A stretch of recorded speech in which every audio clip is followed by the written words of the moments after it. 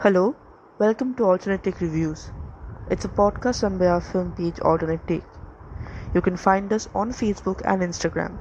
On Facebook, we are at www.facebook.com/alternate-take123.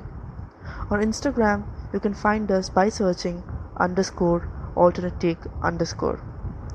This review is available in written format on our Medium page www.medium.com/alternate take. So let's get started with today's review.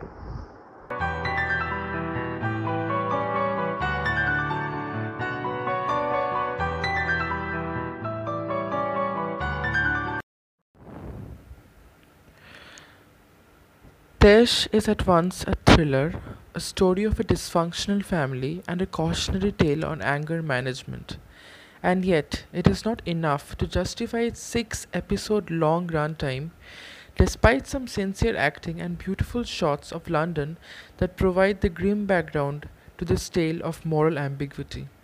Bejoy Nambia directs his new film series like he's a fluttering shadow of the person who entered the scene with Shaitan. It is a dismal fall in the craft of filmmaking that burdens Tesh into a cyclic curse even when the narrative tries to escape out and be something more authentic than its most limiting self.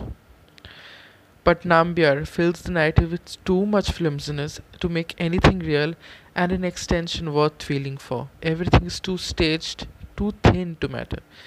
The greyness of the characters is not a trait but a plot point. The dangling idea of anger management never comes through beyond a very surface level adage of masculinity.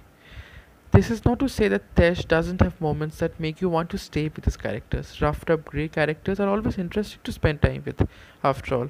And here, there is an army of those. The setting is quite simple. A big fat Indian wedding becomes a breeding ground of two emotionally volatile individuals, Sunny, Pulkit Samrat, and Pali, Harshvardhan, while a host of other characters get in the middle of the obsession to be one above the other. The most important among them is Rohan, played by Jim Sarb, Sunny's childhood friend, and Arfa Khan, played by Kriti Kharbanda, his girlfriend, as they try to pacify the feud between Sunny and Pali, both imbibing the man-child mentality, eloping from an Imtiaz Ali film, and finding a hiding spot in a Nambiya narrative. The problem with Taish is his sheer refusal to become anything more than a simplistic thriller that is neither too complex nor too original for the actors to work with. Writers Karthik Iyer, Anjali Nair, Gunjit Chopra do not take the premise as an opportunity to explore the psychology behind the aggressive obsessions of these characters. It simply turns it into a plot point, a narrative lust, so as to say. This also impacts the performances that become increasingly unreal as the narrative goes ahead.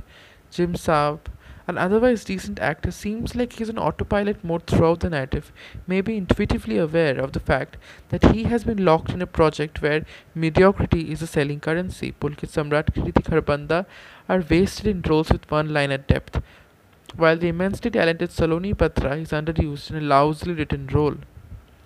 In the final episode of Tesh, there is an elaborate scene of a violent confrontation against the setting of pulsating disco lights.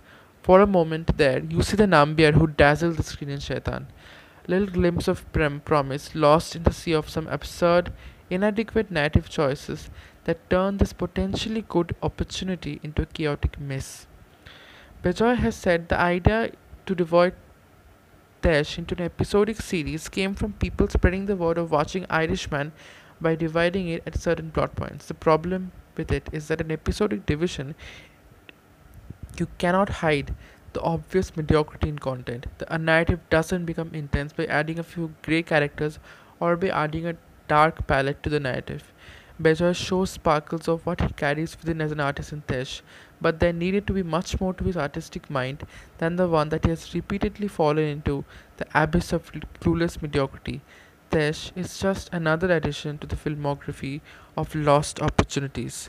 Tesh is now streaming on C5.